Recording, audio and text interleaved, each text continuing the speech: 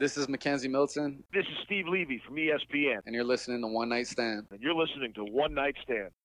One night stand, hey, c'est condition ça qui t'est passé. Just one night stand, avant toute bagaille t'est commencé. One night stand, pas de penser que c'est ton. This is One Night Stand, presented by First Watch, the official breakfast and lunch sponsor of One Night Stand. What up, Night Nation? It's Sunday, May 30th. On today's show, we have a very special guest, Kamar Aiken, UCF alum, wide receiver for the Patriots, Ravens, Colts, and Eagles. Great interview with him. We also talk about Charge On Tour, got a little scheduling update. We debate Danny White's home and home scheduling philosophy. Did it hurt us? Did it not? Also, a little Knights vs. Citronaut mascot debate. A little Built by UCF update. Go over, what happened in the draft, obviously. Like always, Moo's Mailbag, where we answer all your questions. Speaking of, I'm here with... Money Moo, UCF has a school record 5 players drafted to the NFL. Baseball playing for the conference tournament as this is being recorded, and 100% capacity is announced in the bounce house for the 2021 football season. Can't wait. I was going to say, I can't wait. 2020 pretty much didn't happen, in my opinion. I'd like to think our home win streak is still intact since that got broken last year. I don't know. So yeah, I guess let's start off with that. 100% capacity at the bounce house. What are your thoughts? I just need anything to get the bad taste out of my mouth from the last time that we stepped onto the field over there in the Boca Bowl. But yeah, 100% capacity. Couldn't be happier. I think that the new energy that Gus Bus, head coach Gus Malzahn, has brought to the program, and just a huge breath of fresh air and excitement from kind of a season where, yeah, we lost Danny White. That was a blow. It was a less than stellar, or I would say it wasn't up to our standards or the hype of last year that we had coming into it. And then kind of just the cherry on top to a season that we'd really like to forget was that Boca Bowl. So yeah, really, everything's looking up. Wait, was the cherry on top Heupel going to Tennessee? Sure. I mean, think about it. Heupel aside, we were not, as a fan base, morale was down overall. COVID obviously was a huge factor. The season was a letdown. The bowl game, whatever. We didn't have a bunch of guys on defense. I know, heard that excuse before. But, Gus has come in and re-energized the fan base. It's crazy how it all works out. This is another one of those, what if George didn't step down and all that stuff happened type thing. But it's crazy because we were past the coaching carousel thing that normally happens right before bowl games. We thought we were going to have Heupel coming into this year.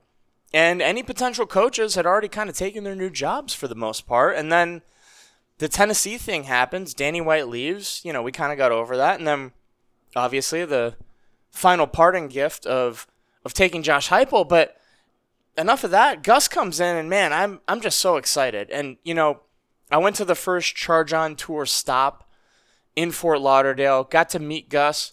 Had a nice little conversation. Talked a little bit about, getting back to some run concepts and some motion and misdirection. He's like, oh, yeah, you're going to see all that. So that was awesome. But, all of this couldn't have come at a better time, going back to 100% capacity. But not just that, a regular season. Everything's getting back to normal. And it really is perfect timing. New coach, packed bounce house. We're actually going to have home field advantage. I can't wait. It's less than 100 days till the Boise State game. Speaking of that Boise State game, they have since announced some of the game times, which is a little surprising for some of the games to have the times out so much in advance. which is good for It's great for planning, traveling. for planning purposes and us out of towners for going to the game. So we kind of had a good idea that Boise was going to be on a Thursday. So I've already taken Thursday and Friday off. Cha-ching. All right. I think this will be my first weekday game that I'll be able to attend. I'm excited for it. Obviously, for a lot of people, even people with regular jobs that don't have that much flexibility, the weekday games are awful. But from a marketing and brand recognition standpoint, I mean, we're going to take all the games we can get when there's not much competition. Being kickoff week, like, everybody is going to be watching their school on that first Saturday whenever they're playing. Later in the season, they might not watch, Michigan State if they're 3-6, and maybe they'll tune into UCF. But that first weekend, everyone's watching their team. We're not competing with that, playing on the Thursday night. I think there's one other game, and it's not on ESPN. And obviously, Boise was kind of the first G5. They had the big Fiesta Bowl thing. Back in 06, 07, they were kind of the first ones to pave the way for the G5, NY6. And then we obviously repeated that with the Peach Bowl, and it's great now. We finally get to play them. So this is a great matchup. I think a lot of people are going to be interested and tuning in. And then obviously, being the first week of football, it's football on a Thursday night. Who isn't going to watch it? So I personally love it. I understand it's inconvenient for some people, but it's the best for our brand to get us out there, and I'm excited for it. Yeah, I am as well. So we also have some opening game lines come out for Boise State and Game of the Year Cincinnati. Now, if you take the power rankings from the end of last year, is what I'll be using since we don't have much data to go on. The Cincinnati game, right now they have Cincinnati -7. And I have that closer to -8, -9, so that's about right. However, you'd have to think we're going to be a little bit better than last year at the end of the year. And Cincinnati didn't really lose a whole lot of people. They lost some defensive people, but as you know, Desmond Ridder and then that giant tight end guy that burnt us, but he's coming back too. Sick. Hey, it's out of here. Ho! Run.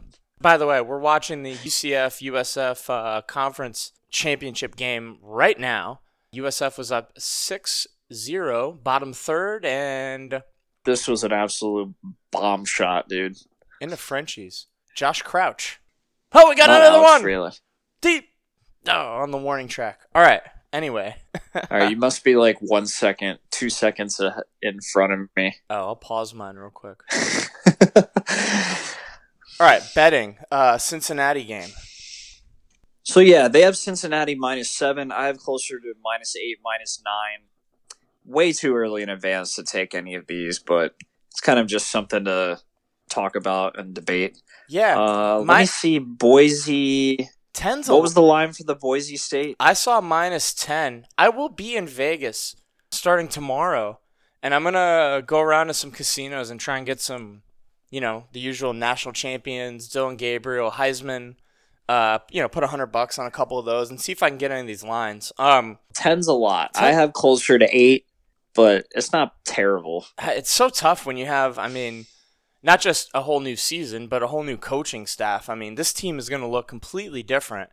Not even mentioning the fact that we lost like half of our guys to the NFL. And we have some guys coming back too, and also a ton of huge transfer. There's so much up in the air. Yeah, I think we win by 17. Just totally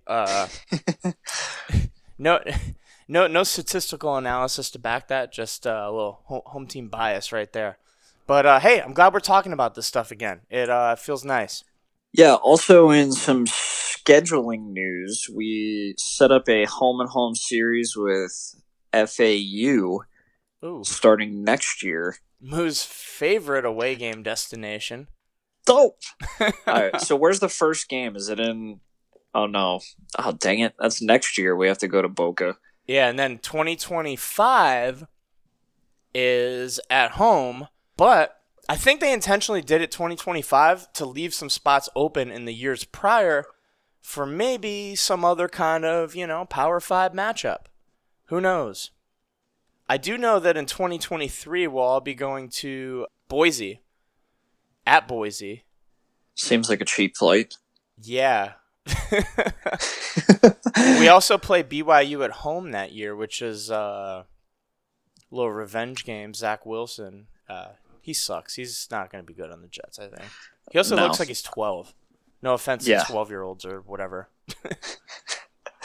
So I kind of go back to Danny White's scheduling philosophy of only wanting these home and home 1-for-1 games now. And you look out past 21 season, I can't remember exactly how many games that we had to fill, but there is a decent amount. Yeah, so we're at 2022, we're fine. We've got Louisville and Georgia Tech at home, actually. So we'll be rooting for those teams to do well this season, so hopefully they're somewhat ranked when they play us next year. But 2023, we've got at Boise, BYU at home. 2024 at BYU. God, we got to go out to, Nevada? Wait. Idaho and Utah back-to-back years. Hey, you know what? I'm all for the random away game trips. They're always fun. It puts you in places that you will literally never, ever visit if it wasn't for football. So it's kind of cool to see, Utah and Nevada, or not Nevada, Idaho. Yeah. But no, all right. But does it have to be a Power 5 school that we get these home and homes with? Or do you think that we should go back to, the kind of USF model and just take whoever, whenever? Okay, so yeah, a lot of people have been talking about this. So one kind of side of the argument is that Danny White kind of screwed us by, publicly saying, there was the whole UF thing, and it was like, they offered us a 2-for-1, even though it really wasn't. We said we only want home and homes, and I understand, the money aspect. We make a lot of money off home games, so doing a 2-for-1 kind of hurts us that way, but we could always schedule Bethune-Cookman, to make up for the 2-for-1, so not a huge deal. But I think it's the philosophy more than anything that, it's not an equal deal. And I understood Danny White's part, and I always had his back, but apparently that's kind of put us in a predicament now because it's tough for anyone to schedule us. But I don't even know if that has to do with the home and home thing. I think it's just people don't want to play us, and they're using that kind of as an excuse. Going forward, I like, hey, anyone, anywhere, whatever. But at the same time, if we don't have to play like Florida, not that I don't want to, but if we've kind of got a relatively easy schedule, considering the fact that we went undefeated 2 regular seasons in a row and barely sniffed the top 10 and didn't even get remotely close to the playoff, then what's the point of scheduling a hard game when really the playoff committee has shown that the only thing we can end up doing is getting to an NY6 game? Why should we make it harder for ourselves to get there? This brings up a very good point because I think us going undefeated 2 years in a row is what really has changed the narrative. I was watching the 2017 USF, the War on I-4. The announcers were talking about something that obviously all of you remember is that we were 10-0 and we were 15th. And USF was 9-1 and wasn't even ranked. Yeah. And in that same week, the College Football Playoff Committee put a three-loss Mississippi State ahead of UCF. Now, go to last year when Cincinnati was climbing up CFP rankings. They did not have any 3-loss teams ahead of them. Correct. Every year it's gotten better. I agree. And not only that, going back to the conference thing with USF not being ranked that year, although they were in the AP poll, I think they were like 24th, but our conference has definitely gotten some more clout. We're getting more legitimacy, and people are starting to recognize that. And then overall, too, back in 2017, the national champions thing, it was kind of a joke, whatever. But every year since, more and more like major college football writers have started to talk and be for expansion. And now it feels like the majority of college football writers are for it because One, it's the same 4 teams. Two, I mean, this seems like a no-brainer, but these games make so much money, right? It all comes down to money. Why would you not want to have 7 games in the playoff? That's what you would have in an 18 playoff instead of 3 games, which no one even really watched this year because it was the same teams over and over, and no one really cared what was going to happen. It comes down to money. They're going to expand. Really, the only matter of it is when. Right. No, I completely agree. It is all about money. 100%. Yeah, and I Like, mean, what? they're not hiding from that. It's all about money. That's why they did it in the beginning. That's why they're going to expand, why they're taking so long. I don't know. Who cares if Cincinnati comes in and gets whooped by Alabama last year? It's something else for us to watch, because you know what happens after the playoffs over? We're in the middle of NBA season. Nothing. Spring training, what? No, we want more football. More football. Who doesn't want more football? And on top of that, who doesn't want more money? So, I mean, it's a no-brainer. It's just a matter of when, in my opinion. But how do we start talking about this? Oh, scheduling. Yeah. Yeah, I mean, at this point, schedule anyone. I don't care. But I don't think I've given my opinion. I don't think I've given my opinion on the scheduling. the scheduling yet. So Go for it. I think I've kind of changed my attitude. The whole UF thing, the only thing that I was against is not having the one home game at the Bounce House. I believe the last offer was 2 in Gainesville and then 1 at the Citrus Bowl, which, no, it's not fair to us. I think if the Gators gave us a 2-for-1 right now and 1 was in the Bounce House and 2 in Gainesville, I think Terry would be crazy not to take it. That's just my opinion. The Gators at home, man. That would I be awesome. I honestly would take that with any upper tier Power 5 school, a 2-for-1. Now we can get the bottom Louisville, Georgia Tech. I don't know, go after a lower tier SEC team or something. Like, go after Ole Miss. There's some ties there with Lebby. Yeah, I don't see why not. A I agree. 2-for-1 with Ole Miss, or a 1-for-1 with Ole Miss. That's fair. You're right, though. Honestly, like, what would they need it for? They don't. That's the whole thing. It's a lose-lose for them. If you schedule UCF and win, people are like, cool.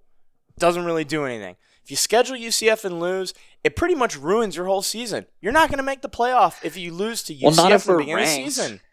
Not if we're ranked. I don't know, man.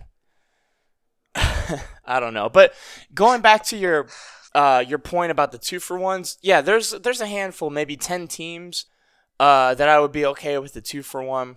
Alabama, the big schools, Ohio State, even though we did have a home and home. Wait, or maybe it was just a 1 deal. No, they paid us to get whooped at Ohio State. Clemson, yeah, all those teams would be cool. That'd be an awesome home game. And I'd love to have 2 away games playing, in Death Valley. I mean, come on. Who wouldn't want that? Or Michigan. Michigan was fun. We did it once. Bring back Texas. I I don't think they ever want to come back. All right, hot take. You ready? Yeah. Furman. We need the revenge game. The Furman revenge game. I'd be happy if that team's name... Just instead of doing Bethune-Cookman or South Carolina State 1 year.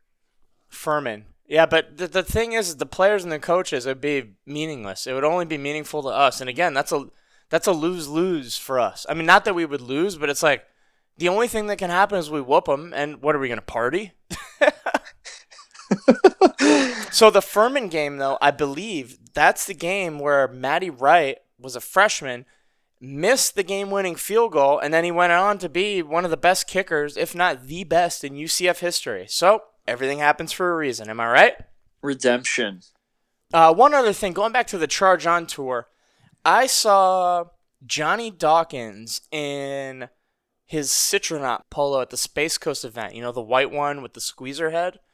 Leading us into, this has been a widespread debate among UCF Twitter for the last few months or so, kind of spearheaded by JP Gilbert. Citronauts or Knights debate. Would you be open to changing our mascot from the Knights to the Citronauts? Moo, what do you think? No. Why? I think it's cool to have a little secondary mascot, but now... it's like we have the Pegasus, we have the Knight, No one we have likes the the Citronaut. Pegasus. I didn't ask that. I'm just saying the fact is that it exists. It's on the jerseys sometimes. So it's like, how many different mascots do we have?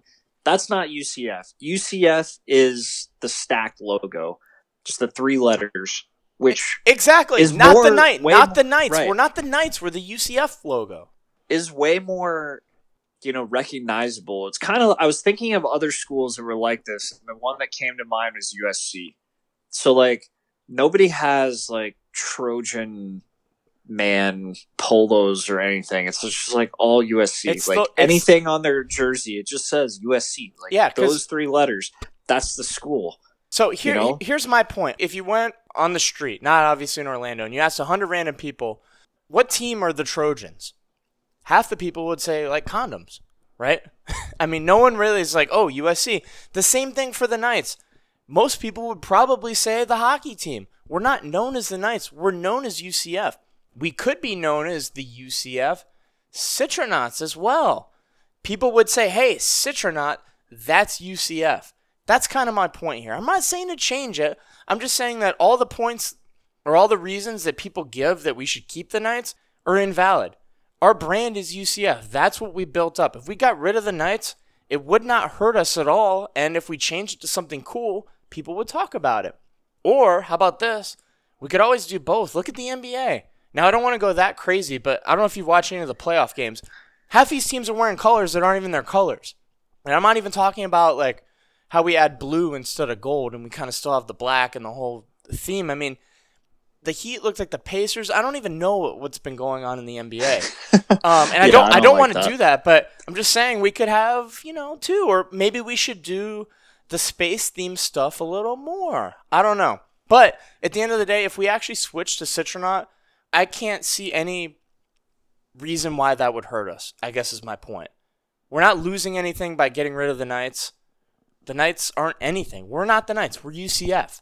So it only, in my opinion, benefits us to add a cool and unique mascot, which we used to have. We can do both. We can do both. I have the solution. We bring the Golden back. Love it. Love the Golden Knights. That would be awesome.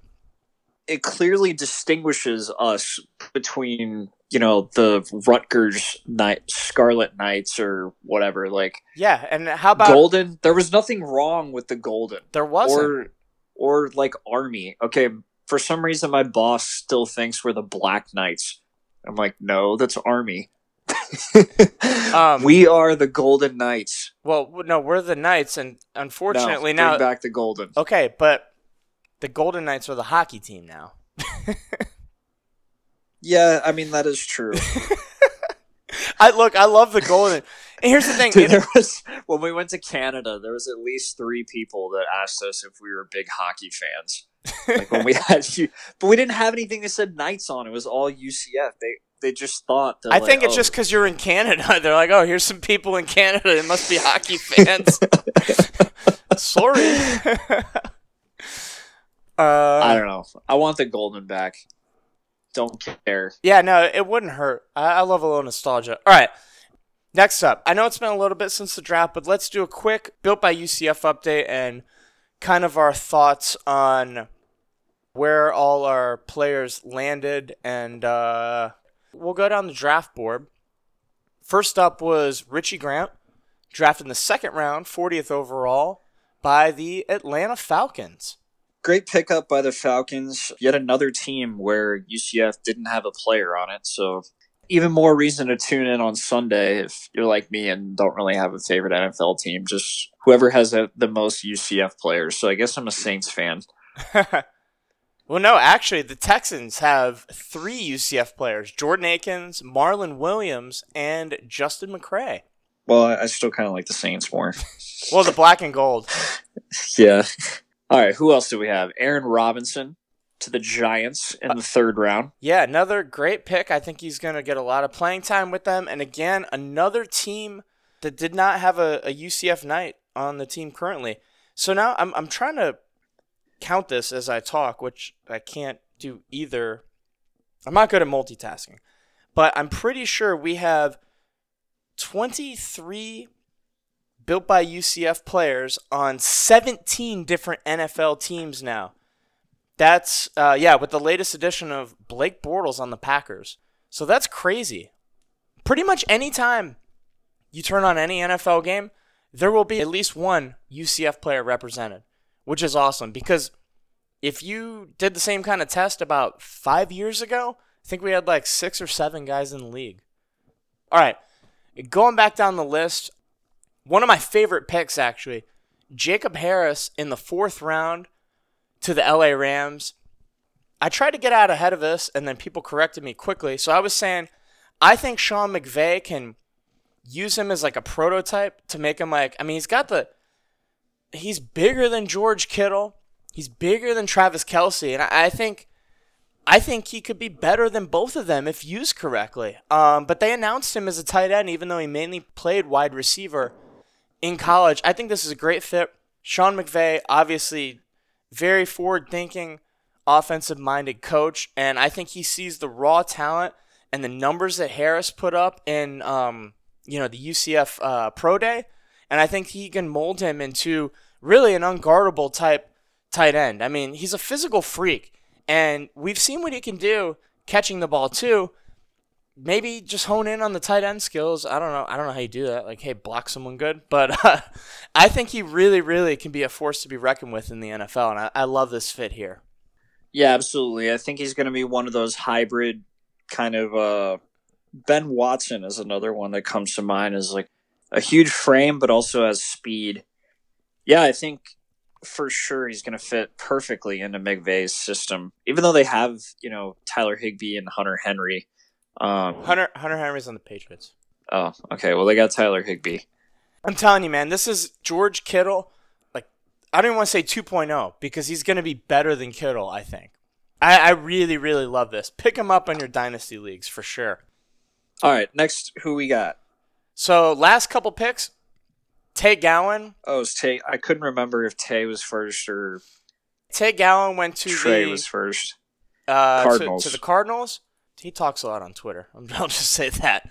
Trey Nixon to the Patriots. It just seemed like forever that he was on Mel Kiper's big board, and I'm not quite sure what the NFL scouts are looking for. He didn't have a whole lot of college tape. Only played at UCF for that one season. Okay, well, he still had at least a year or two left of eligibility, so kind of took a flyer on him, even though at the beginning of the season or some of the preseason draft stuff had him a lot higher. So I think that he was a little disappointed that he lasted until the 6th round. But we'll see. All you need is a chance in the NFL to show him what you got. So best of luck to him. Exactly. And then rounding it up, Trey Nixon of the Patriots. This is one of my favorite fits, obviously. I mean, Trey Nixon has it all. He's going to go in, play in this Patriots system, and I really think he's going to be good, especially when you look at, Bill Belichick, obviously, best coach of all time, no doubt. But Bill Belichick, the general manager, has not had the most success in drafting skill players in the high rounds the last 4 or 5 years, which is part of why I think Brady left. He was really surrounded with not that much talent. Trey Nixon has a chance to come in here, be a part of something great. And I don't know if you guys saw the video where he was, Ernie Adams, a long time, I don't even really know what he is for the Patriots, some kind of advisor, but he was Ernie's last pick before he retires. He called Trey Nixon. Super, super cool. Obviously, I'm a huge NFL fan too, even though I don't really have a team, but I love the Patriots, their organization, everything they've done, and I think it's really cool that Trey got to be part of a special moment for a living legend, Ernie Adams, and I'm excited to see what he's going to do, along with all of our other guys in the league. I know Marlon signed a free agent contract with the Texans. I think he got his foot dinged up or something like that. Not really sure what's going on. And then Otis, he participated in Titans mini camp. It really stinks for guys like Otis and McCray, because of COVID, these mini camps were reduced to, I think they could bring in like 6 outside people that weren't on the roster as opposed to, I don't know, I think it was unlimited before. So that really stinks, and I hope I know these guys will get a chance, and maybe it's not this year, maybe they need some injury luck. Who knows, but these guys will get their chance. I know they're going to keep working hard, and, I'm excited overall for, this class of players. It stinks to see so much talent leaving our team, but I know we've got a bunch of guys ready to step up and fill their shoes, and I love that we have so many more players to root for on Sunday. I'm going to have to buy a bunch of new jerseys now, but not mad about it. Yeah, I mean it's a lot of luck too. I remember last year Adrian Killens, I think like 2 or 3 different times, and then got back on and made it into a game. Got a couple carries in a big Monday night game with the Eagles. So it all just depends. But going back to Trey Nixon real quick, I just wanted to say that it's my second favorite. Fit other than Jacob Harris.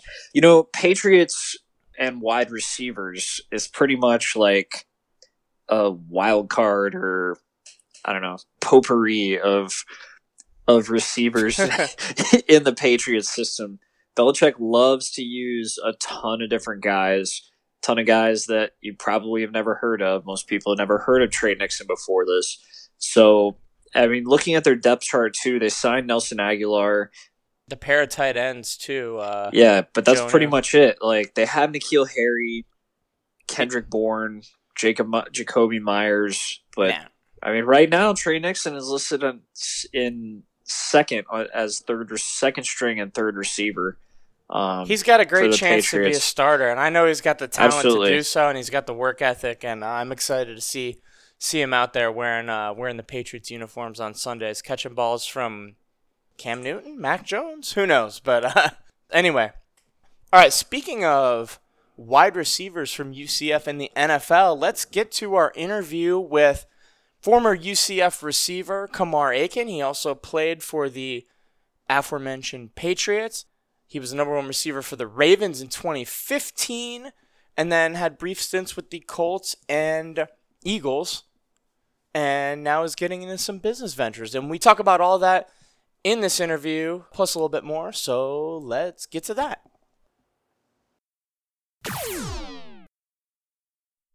Okay, Night fans, I'm here with a very special guest. It's Kamar Aiken.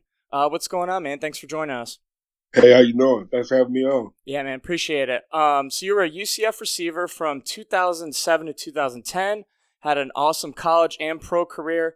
Obviously, we had the 2 conference championships at UCF and our first bowl game win while you were there, and then a bunch of great seasons in the league, and we'll get to all of that. But first up, you've been back in Orlando working on a new restaurant. What can you tell us about that?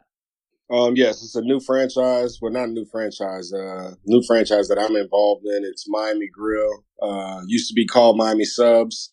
They're changing the name. I'm doing the bar and grill concept. They're allowing me to do a kind of a sports theme bar. So, yep, I'm bringing that to the Orlando area again. It used to be there years ago, so I know the community's excited for it. I'm looking forward to it. I remember that. It was like the pink and like light blue, right? Yes, it was like turquoise and pink. Yeah. Okay. Cool. What's the location gonna be? It's going to be 5320 North Orange Blossom Trail Awesome. And in the Rosemont area. what's the timeline looking like for the opening? We're a few months out, so I would say another month or 2 out. Okay, cool. Sounds good. Well, definitely let me know when that's when you're doing your opening, and I'll be sure to let everyone know. We'll get UCF behind you and support you over there. It's I appreciate that. Yeah, glad to hear you're investing back in the Orlando community. You're from South Florida. Yeah, so actually let's go back to the beginning. You're from South Florida. What was your recruitment process like, and how'd you end up at UCF? What kind of sold you on Orlando? I actually took my first visit to Minnesota. And just being a Miami kid, I went to Minnesota. It was cold as Alaska. And I kind of told myself, okay, the school was great. I had a great time on the visit. A lot of people don't know about Minnesota. It's a great school. But I realized I was like, it's way on the other side of the country for me. So at that time, I made a decision to stay in Florida. So I looked at all the other schools.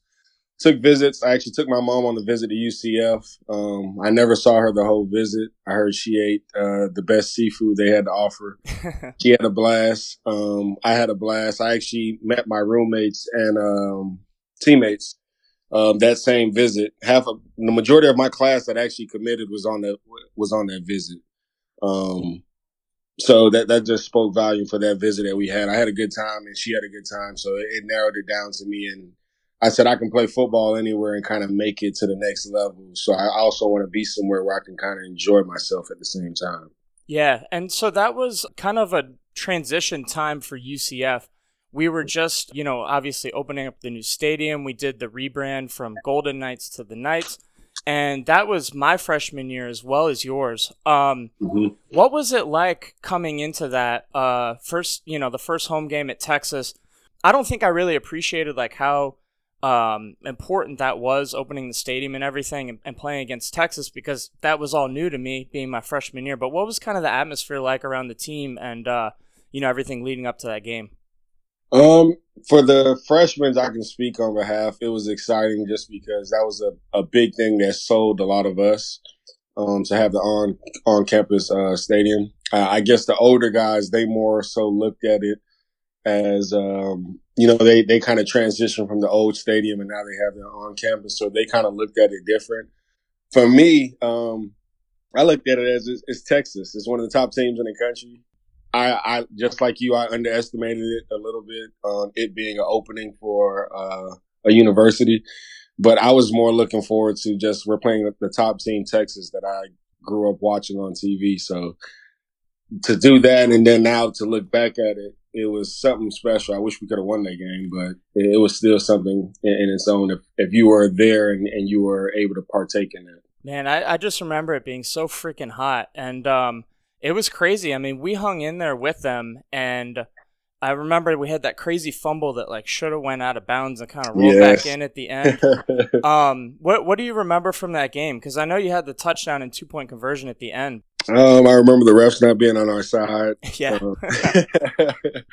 No, but I do remember a lot of like little funky things happening. I remember that fumble. It looks like it's going to roll out of bounds, and then it literally loses momentum and just stops completely, and then they jump on it. So I just remember the little opportunities that we had that we missed and didn't get, and that's what really separated that game. It was a fun game to be in. A lot of NFL guys came out of them two rosters, if you look back at it. Jamal Charles. I'm trying to remember. There was a couple guys for them, and then obviously we had a bunch of NFL guys too. It's crazy. If you go back and look at the highlights of the game, they show the crowd shots, and everyone's wearing like khaki and dark yellow and stuff. And now, obviously, the whole the home games are all black. But it's funny to see how far we've come since then. Yeah, that was an awesome time. And then obviously that season finished. We ended up in the conference championship game and won that first conference championship. What did that kind of mean to you? And probably some of the older guys on the team too. What was that like? It meant a lot to us just because we were freshmen and a lot of us came in and were starters. So we felt to have a big part of that. And just to be the first for anything, it was the first for our university. We already knew the university was going to go way ahead of what we came into and what we started or what we were a part of. So just to be a part of the first of anything, that's special in its own. Yeah, definitely. And I mean, it's kind of like stepping stones. We went from that to, second conference championship in 2010. And then obviously the Liberty Bowl, which was our first bowl win. And it was a big one. It wasn't like the Bad Boy Mowers Bowl or RoofClaim.com Bowl. I mean, we played an SEC team and beat them in the Liberty Bowl. What was that like? That was actually fun. For the seniors, that was my senior year. It was a fun game. We wanted to go out on a win. We didn't care who we played. I know a lot of people look at it like Georgia's roster was loaded, but they had an off year. To be honest, we looked at it like that's who they gave us. We wish we would have played whoever. If there was somebody better, if somebody would have felt like it was a better team, we would have been okay with that. But us as seniors, we just wanted to go out with a bang. Our school never won a bowl game. We were like, hey, we won a conference championship already. Let's see if we could go out with a bang of winning our last game and bringing home our first bowl win.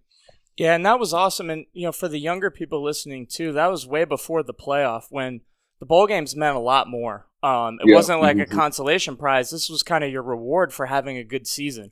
So it doesn't matter really who you played. It was definitely a big deal. Going back to, I guess, your time at UCF, obviously a lot's changed since then. We've gone to, Scott Frost and Josh Heupel, the up-tempo Oregon, Baylor offense. But George was, obviously a completely different culture in the locker room and the style of play. What was that like, I guess, for some of the younger people? Because, George is kind of a polarizing guy. Hard-nosed, old school. We're speaking of O'Leary, right? Yeah. Yep. Old school, hard-nosed. I would say everybody's experience was different with him. With me, I would say he was a lot of I didn't really get the love. He gave me the hard love, I guess. So, yeah, I would say he was just an old school coach. He's not your put your names on the back of the jersey type coach. So that's the nowadays coach that's okay with that. He's not one of those type of coaches. He goes by the old school method of doing things, practicing. So I would say it made me build a lot of callous for me personally in my pro career. Yeah, and you look back at all of our teams, and we were kind of always up and down. We have conference championship down years. We'd be up and down, but the one thing that was constant is we put out a lot of good NFL players, through those years, and I think that has something to do with kind of the tough love that you mentioned from George. Do you have any funny stories about him? I've heard a lot of funny things about him throwing stuff or just crazy things he said ever. We actually had he liked to stand like in the middle of the field during practices. So it was a time when I want to say when the coaches told him to get from the middle of the field because we were running deep plays, and he kind of said that he can get out the way, and we ended up changing one of the plays and making me run a post, and we end up running slap into him. And the first thing he jumps up and says is, "Did he catch it?" He didn't worry about the DB running into him and getting hit, but he just wanted to make sure I caught it. And you caught it, right? I did. That's awesome. That's awesome. So your senior year was 2010, and then you ended up being the Ravens' #1 receiver in 2015. But how did you get there? Because that's obviously a long time, and you were kind of on and off some rosters. Tell me about how all that went down, I guess. The NFL is different. It's not college. It's not high school. It's more of a business. It transitions from just it being football to a business. So I had to transition into the business side and learn the business side and know that it's just not football. So my football wise, to be honest, I was probably ready my rookie year, but the business side wasn't ready for me to be able to display that until it caught up. And that took until I got to Baltimore. In Baltimore, I was fortunate enough to have the coaches I had and the people we had upstairs to give me a truly legit opportunity to say, hey, if you can play, and we're going to put you out there. New England was also another team, so I take that back. New England was good. I just couldn't stay healthy for New England. How did it end up taking, 3 years until you actually got on the field with the Patriots? Or maybe it was 4? Like, what's that like the practice squad thing, for people that don't really know how all that stuff works? Practice squad, you're basically running cards and just giving the ones looks, so whatever they're seeing that week. For me, it was always whoever the #1 receiver was for the other team, I had to do whatever he did. Whatever his main routes were, but I went against our #1 corner. So for me, I took it as an opportunity to get better. I had coaches that used to tell me, hey, let the DBs make the play. I did not allow them to make the play. I still went up and made the play. I didn't go up to make the play to try to make them get hurt. Now, if it was going to be iffy and they were going to get hurt, I would let them have it. But if I was able to make a play, I was going to make the play. And I think that's what separated me from them saying, hey, he's just a practice squad player, to, hey, he can play. Right, because a lot of guys kind of get stuck in the practice squad thing, and for one reason or another, they just give up or they don't get any more opportunities, and then you never really see them on Sundays. But it happened kind of the opposite for you. What kind of happened to, you got to Baltimore, and then all of a sudden, 2015, you have this breakout season. What can you attribute that to? We had a real good offseason. I actually Steve took a group of us and we went down to Carolina and we got after it, to be honest, right before training camp happened. Steve Smith, right? Yes, Steve Yeah, Smith. well, he was one of my favorite players growing up. Yeah, he was great. He was one of my favorite players growing up. So it was kind of That's crazy. cool for me. I actually told him, me and him still good friends. Told him that I grew up watching YouTube videos of him. So for me to be able to play alongside of him, it was great for me. But yeah, he was everything. He took us that off season. We went to Carolina. We trained with him for like 2-3 days. Got after it, and that off season we all felt real good. It was unfortunate we had some guys go down and some injuries, but other than that off season we just felt like ready to go and motivated. And then the injuries happened, and then the opportunities just happened more. Right. So you kind of, I guess, got elevated in the starting role that year, but you played in the playoffs the year before, right? Yeah, I did. There was that crazy game against New England. Yep. I think you had the first touchdown. What do you remember from that game? Yes, I think it was first or second. That game we should have won. I remember we were up 2 touchdowns twice, but it never felt like it. But yeah, for me, it was my first time also coming back to New England after me leaving, so it was special. They kind of had that play drawn up for me to have an opportunity to have a one-on-one situation. I don't know if they expected it to go house, but I did. I said if I get an opportunity and it's called and it's one-on-one and we're in the red zone, it's a house call. And unfortunately it happened. I wish we could have won the game as well. Would have made it even better. But yeah, that was a fun game. It was an up and down game. New England obviously was a great team that year. Their roster was stacked and loaded. So were we. But yeah, it was a fun year. We had a lot of playmakers. We spread the ball around. Everybody got a little piece of the action, so it was fun. Let's talk about Joe Flacco, because he seems to kind of be the butt of all jokes. In the last few years, he hasn't, I guess, had the greatest success. But I mean, the only thing I really remember him was Super Bowl MVP, lights out. What's he kind of like? You mean funny? Like he's a funny guy? Yeah, I mean, like I saw his wedding pictures and stuff, but then he doesn't really talk that much during the press conferences and stuff. He is a quiet guy, but he's more like sarcastically funny. But he is a quiet guy, and if he knows you, he loosens up and he jokes around. I guess you guys just see the straight face Joe all the time. I mean, I just see what the media people tweet, and then people make jokes and stuff. But I mean, I'll never forget that Super Bowl. I mean, he earned his bag to say. No, he definitely is. And Joe's not. I like Joe. Joe's probably the quarterbacks I play with. He's probably number 2. Obviously, I play with Tom. But Joe was he's a great quarterback. He's been unfortunate. If you look at Joe's situation, he's had offensive coordinators probably every year of his last couple years. Yeah, so that's tough. That's what kind of happened to Bortles too, the revolving door in Jacksonville. So you can't have no success when you're changing coordinators at quarterback every year. I think that year he had the lights out year of the playoffs. They had a stable thing going with the coordinators, and they kind of broke that apart after that. So you mentioned Tom Brady before. I know you weren't in New England that long, but at the time, what was that? I think like 2013 or so. So that was 8 years ago. If someone had told you that he'd still be playing it and winning a Super Bowl, what would you have said at the time? Yes. I can easily he can play for a long time just because he's a smart guy. He spends the money on his body. He takes care of his body. He has the things in place to keep his body going for a long time. He has the recipe. He knows how long it takes him to get ready, what he needs to tweak. He's real in tune with himself and all of that in his preparation. So no, I'm not surprised at all. I'm not surprised that he even left New England and won without him. To be honest, he's always prepared, and he brings his own little I don't know what you would call it, but aroma, I guess. Swag. Yeah.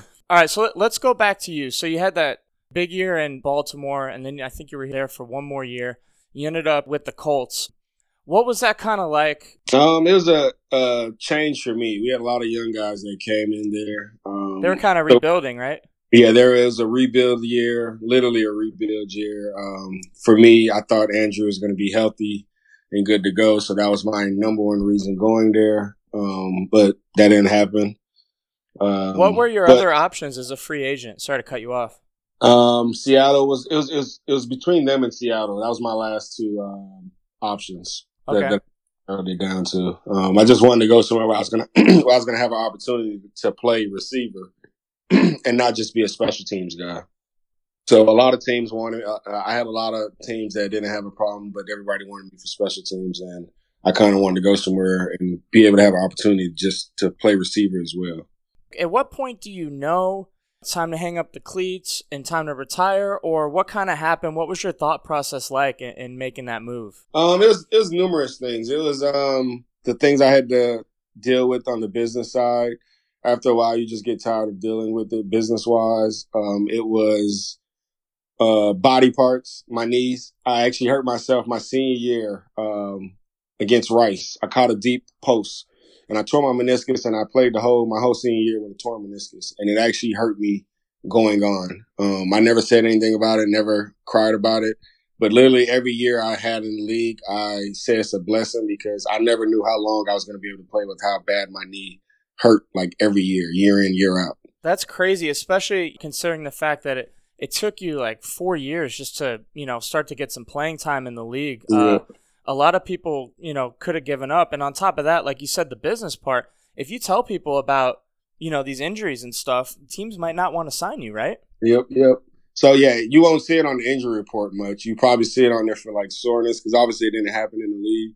The damage was already done coming out of college, but it was just more so I didn't want to complain about it. I didn't want to – if you know the business side of it, the more you're in the training room, the harder it is for a guy to make the team. They want you to be healthy.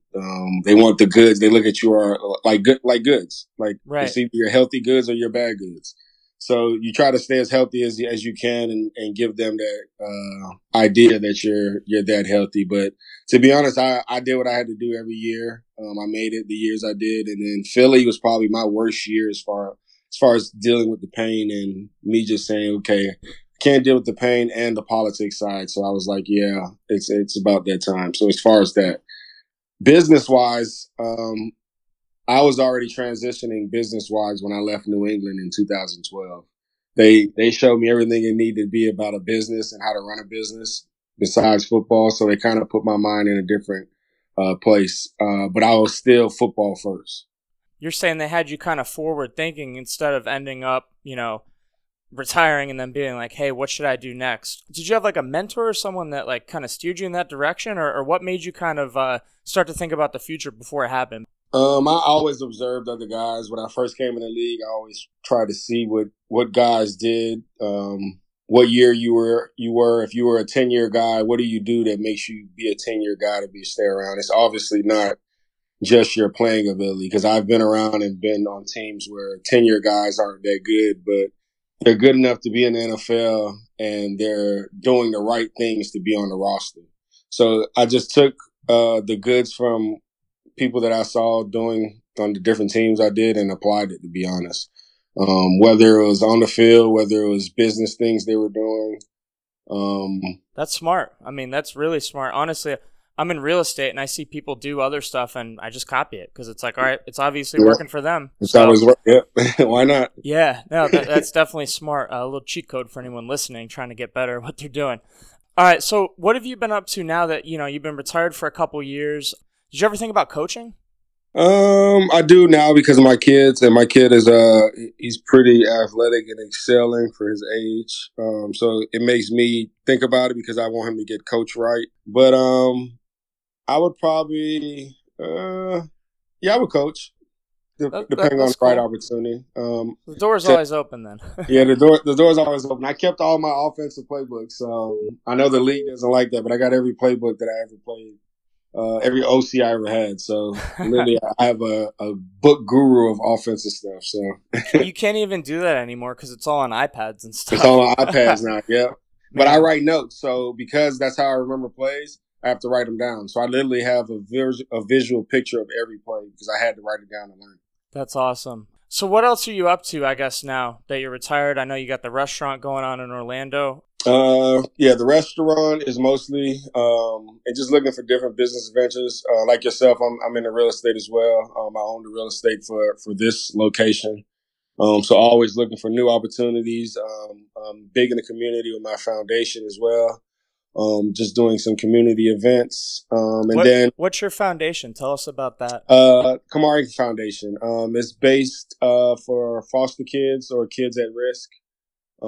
Basically just giving kids that's in the system, as far as foster system, an opportunity once they turn 17 to transition into the adult world with some type of support.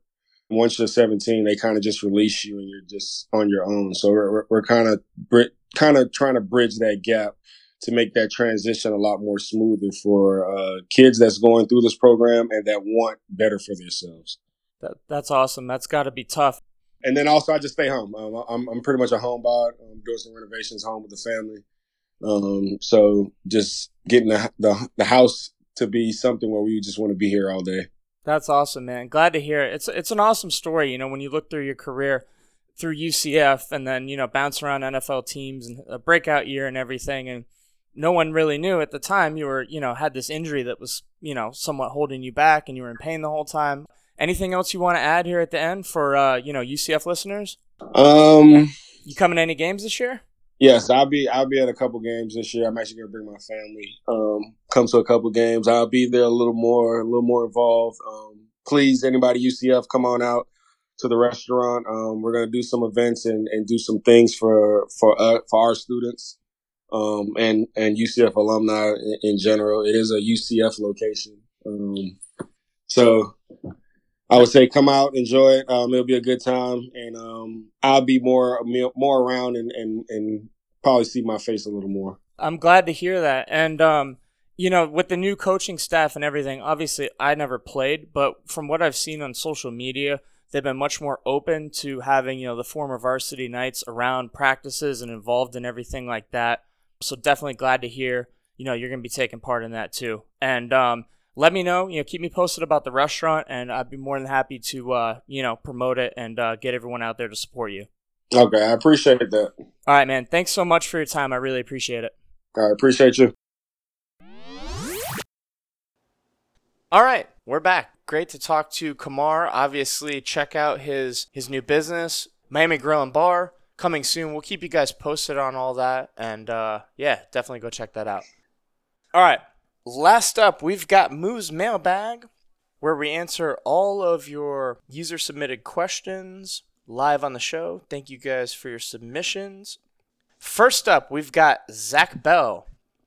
What are your realistic and unrealistic expectations for this season? Biggest concerns going into the season? What early season signs are you looking for that show things are going well, other than winning? That was a complicated question. Let's do what's our expectations? I think the expectations are there are 2 to 3, I guess, games that scare me. We'll put it that way. Okay. USF is going to be bad again, like very bad. So that doesn't really scare me. The Memphis night game at home scares me. Even though they weren't as good as years past, they're always in that upper tier of the AAC. Obviously, the Cincinnati game, and then Louisville coming off a kind of down year last year. I think they look to rebound as well. So, yeah, those are the 3 scary games. Nah, dude, there's one. It's at Cincy. So, realistically, 10-3 is not out of the question. I think anything less than 9-3 is clear disappointment. My unrealistic expectation is to just run the table, which I would say there's not a terrible shot at this happening. We have the momentum. We have the coaching. We have one of the best quarterbacks in the country. It's really not out of the question to run the table and to get into the playoffs, even though I say this every year. No, look. There's a legit shot. We're either 10-1 with maybe a loss to Cincy, or we're 11-0, and then we're 12-0 after the conference championship, and then we're 13, 14, 15, depending on the playoffs. I don't even know if those numbers were right, but you get what I'm saying though. We're either a one-loss or an undefeated team, plain and simple in my opinion. But I might be a little bit biased. Second part of the question, the early season signs. Are you looking for that show things are going well. I think it'll be the decrease in penalties. Clearly, the coaching has improved. And I would really just like to see some more of those mental mistakes. Yeah, we did get better as the year progressed, but second year in the Heupel system, it shouldn't have been anywhere near. I think we were the most penalized team in the AAC. Third year of Heupel. I know. It's a blur. But I think we were the most penalized team in the AAC, and if we weren't, we should have been. That game where we had like 8 false starts, like, are you freaking kidding me? Also, if it's not happened yet, I would look to see. I don't know. I'll take it back. The sample size is too large for it not to be an anomaly. Is that we take the ball away? Oh yeah. The defense takes the ball away. I compare this to the Patriots thing of like never fumbling or having, a plus in the turnover margin for how many ever years. Like, this is UCF football now. Like, it's not going to swing back the other way. Yep. There's been too many seasons and it's been too long to go on for it to swing back the other way in the opponent's. Yo, we just saw second. In the opponent's favor. So no, I agree. That's another thing. If I start seeing the turnovers happen more early in the year, that could be of concern. All right, next question. You're up. All right, this next one is from Fire Joshi. Could probably change your handle now. Expansion rumors. Will Boise join the AAC, and which other teams would you like to see? Also, do you think UCF should really try to join the Big 12 or use that energy to help raise the AAC? So first of all, fire Joshi. You should probably change that to poach Joshi to a bad program under NCAA sanctions and give us a huge buyout, by the way. Okay. Expansion rumors. It could happen a couple ways. But I see this, this reminds me of the Big East back in the early 2010s or whatever when we were talking about the same stuff. It was this great conference. We're going to add in these other great schools. People talk about Boise, BYU, Army, make us good, but then the bigger conferences start realigning, and they poach all our good ones, and then we're left with the American, or I don't know what they're going to call it after that, the National Conference. So I like where our conference is at, but half these teams, if there's a major realignment, are going to end up in other conferences. So if that didn't happen, I would love for us to get stronger, but I think we've got to be out ahead of this and just, take the Big 12 invite when it inevitably comes. What do you think, Moo? Yeah, I would have to agree. We have done a good job of, raising the bar for the AAC, and Memphis and Cincinnati. Yeah. Well, Memphis and Cincinnati have helped as well. I still think the only way that we continue to move forward is by joining a new conference. And when they do this realignment too, I have my doubts that the American will survive.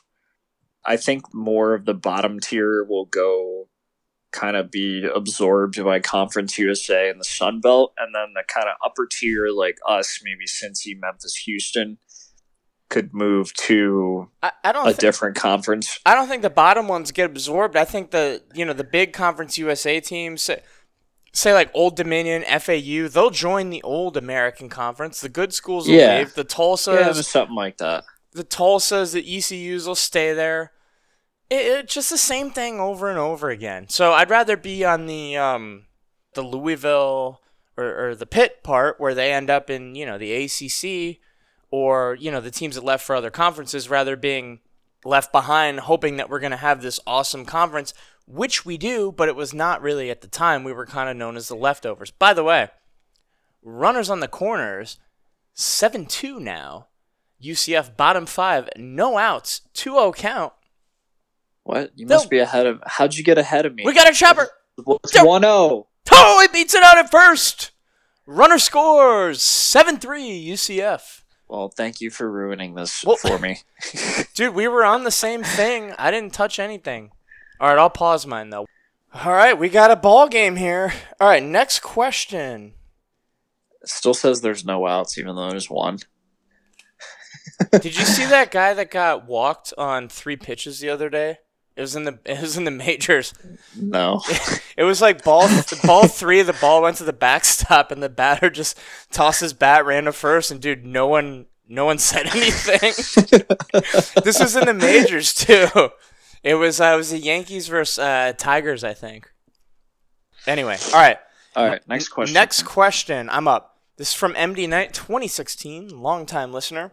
Which 2021 transfer has the biggest impact at their position group? It's got to be Big Cat Bryant. Ah, you took my answer. Dude, how much hype this guy has had, and everything that Coach Gus has said about him says a lot, too, about how many Auburn players followed, Gus here. Exactly. A fired coach, mind you. A fired coach. Yeah. Ball 4! Dude, you're ahead now. Am I? Yeah, so I really think it says a lot that, multiple Auburn Tigers have followed Gus. A fired coach, mind you, not, moving on to some other school. This is a fired coach. These kids believe in him that much that they want to follow him. Speaks volumes. Yeah. So not even just Auburn, but a ton of other transfers. I would have to say second place has got to be Northwestern running back Isaiah Bowser. Watched a lot of his film, saw him. He got into the game. There was they had too many good running backs in Northwestern, so yeah, they call Northwestern RBU. He goes from like one crowded running back room to another now with Ben Tavy. Then you got that other Auburn guy, Mark Anthony. There's a lot of UCF running backs now. But they will all be used, hopefully. Yeah. RJ Harvey. What is it? RJ Harvey? Yeah. Yeah. No, definitely. I'm a Big Cat Bryant guy. Competition makes everyone better. Obviously, Kalia Davis, KD's my number one on the D line, but I know Big Cat's, it's going to elevate both their games. And obviously, I'm also a huge I'm a huge nickname guy, and I still want to know if his name is Big Cat or is his first name Big, middle name Cat. So we'll find that out this season. But yeah, I'm definitely excited about that. And apparently, his real first name is Marcavius. Okay, so his name is not Big Cat. Mystery solved. Like you said, I mean, there's just been an absolute onslaught of transfers, especially with like the interconference transfer rule, which Gus mentioned at the Keep Charging On tour. It's a game changer, and all in all, I couldn't be more excited for this next season. All right, next question. All right, next question is from Roger Goyette. Thoughts on the Thursday night slot for the Boise State game? We already covered this earlier, but appreciate the question. It's awesome. TV exposure, can't beat it. First weekend of college football, you don't want to be up against like 8 other games on a Saturday. Everyone's going to be watching Thursday night. Even people that don't even really care about either team are going to be watching just because they're football fans. And people that are just dumb gamblers are going to bet on it for no reason. So, ratings, marketing, love it. All right, next question. All right, this just popped up on my timeline. Not a question, but it's kind of funny. Rashard Kazi just tweeted, "Who the hell keeping Arby's in business?" I don't know. I love Arby's. Did Eh, they just turn a triple play? I don't know. You must be ahead of me again. What are you like watching on 1.1 times speed or something? I don't know, dude. No, it was they don't need to do a triple play if there's already one out, dumbass. Yeah. Okay. Whatever. We got a couple back. Arby's is good, underrated. All right, last question. This is from All Night. Do current incoming transfers have any effect on scholarship spots moving forward? That is a great question, and I have no idea. I was going to say, this is a question for compliance. But in general, there's only a certain amount of scholarship spots, so yeah, I think it affects it. How much? I don't know. I'm going to tag compliance in this. I have no idea how that stuff works. There's probably going to be some weird, because of the extra year that everyone got, most people don't go to the NFL, so they're taking the extra year. Yeah. There's going to be, I don't know if it's going to make it tougher for incoming freshmen. There's going to be kind of like a I don't know, a bottleneck of people at some point. But I don't know. It'll sort itself out. All right. Let's wrap this up. What else you got? We got softball action. Watched a couple of games on ESPN Plus. Loving my ESPN Plus subscription now. Yes. Um, Wish I could watch all all the three of mine at baseball. once. all the baseball, all the softball. Didn't turn out the way we wanted to with a loss to Florida State. Just knocked us out. But we did have a overall very good season. Huge congrats to everybody on the team. In softball, I did have a thing last weekend that I was paying $10 a run. Did not know that we'd be facing two lights out pitchers. We only scored 4 runs.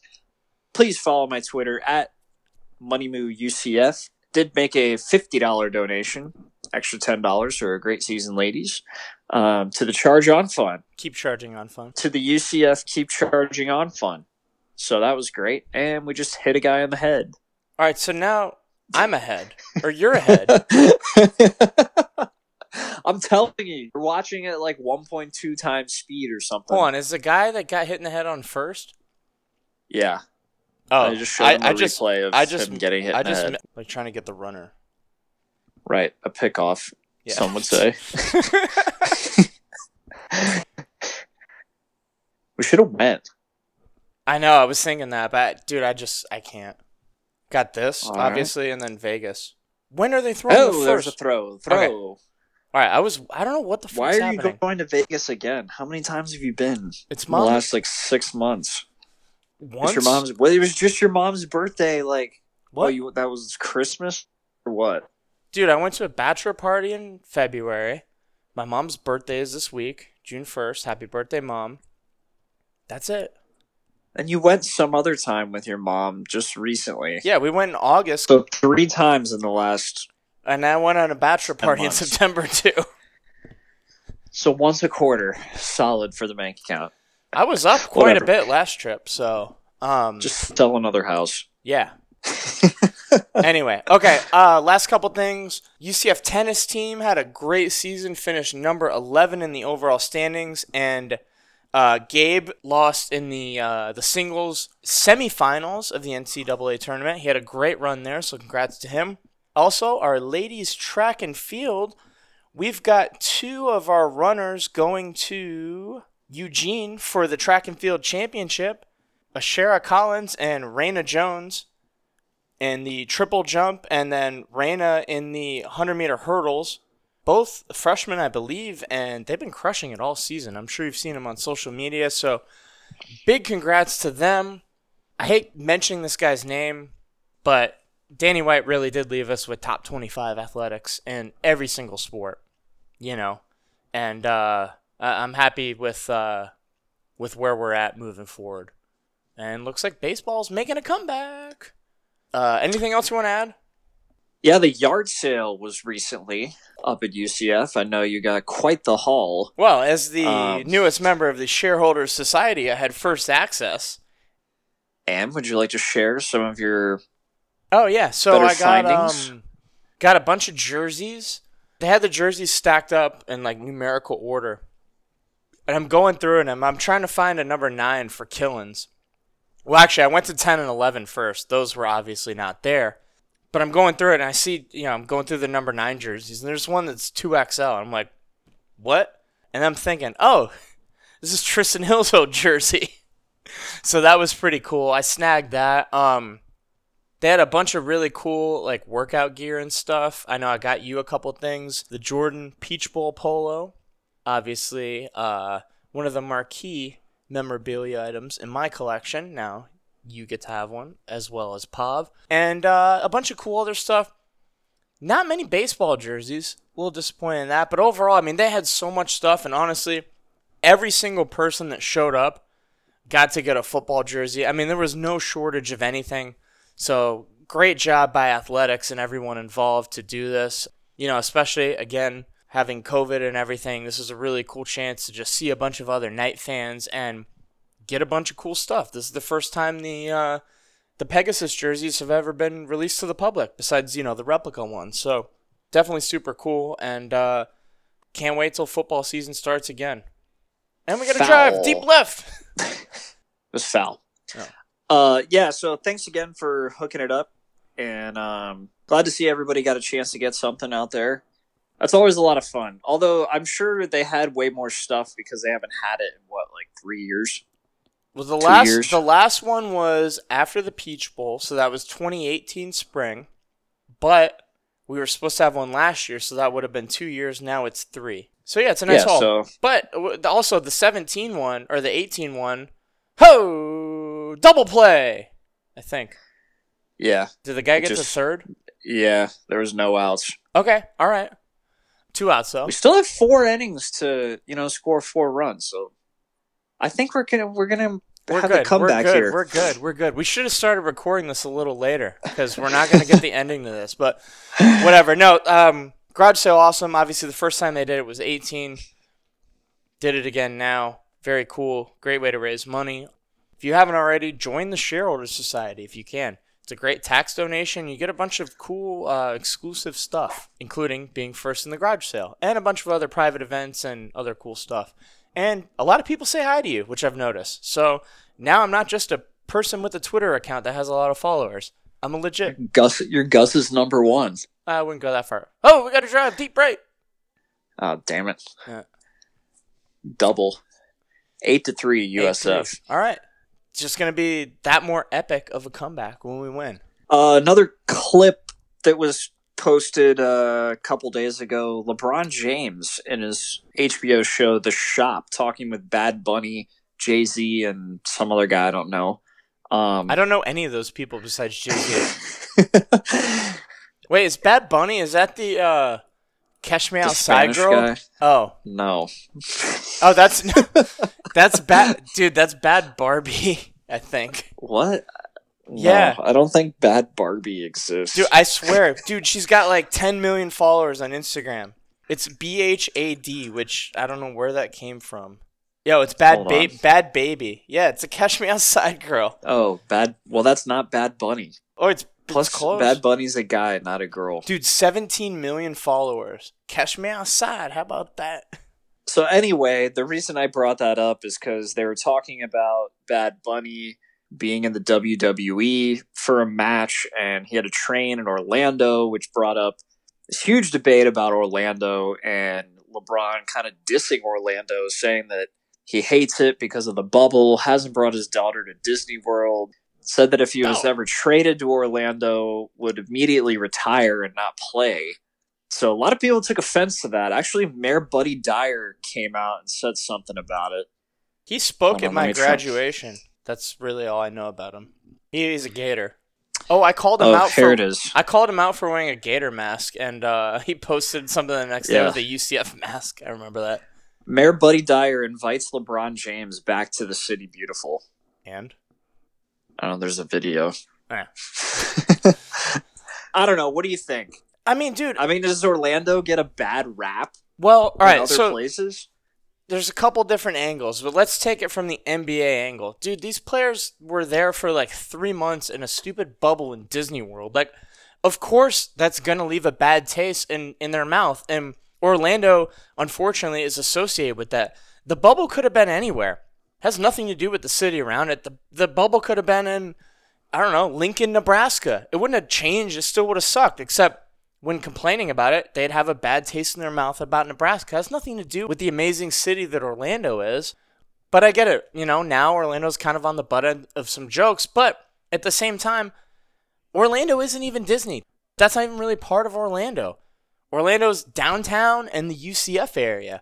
The theme parks and stuff that's the touristy stuff. So, it looks bad, yeah, but Orlando's a great city.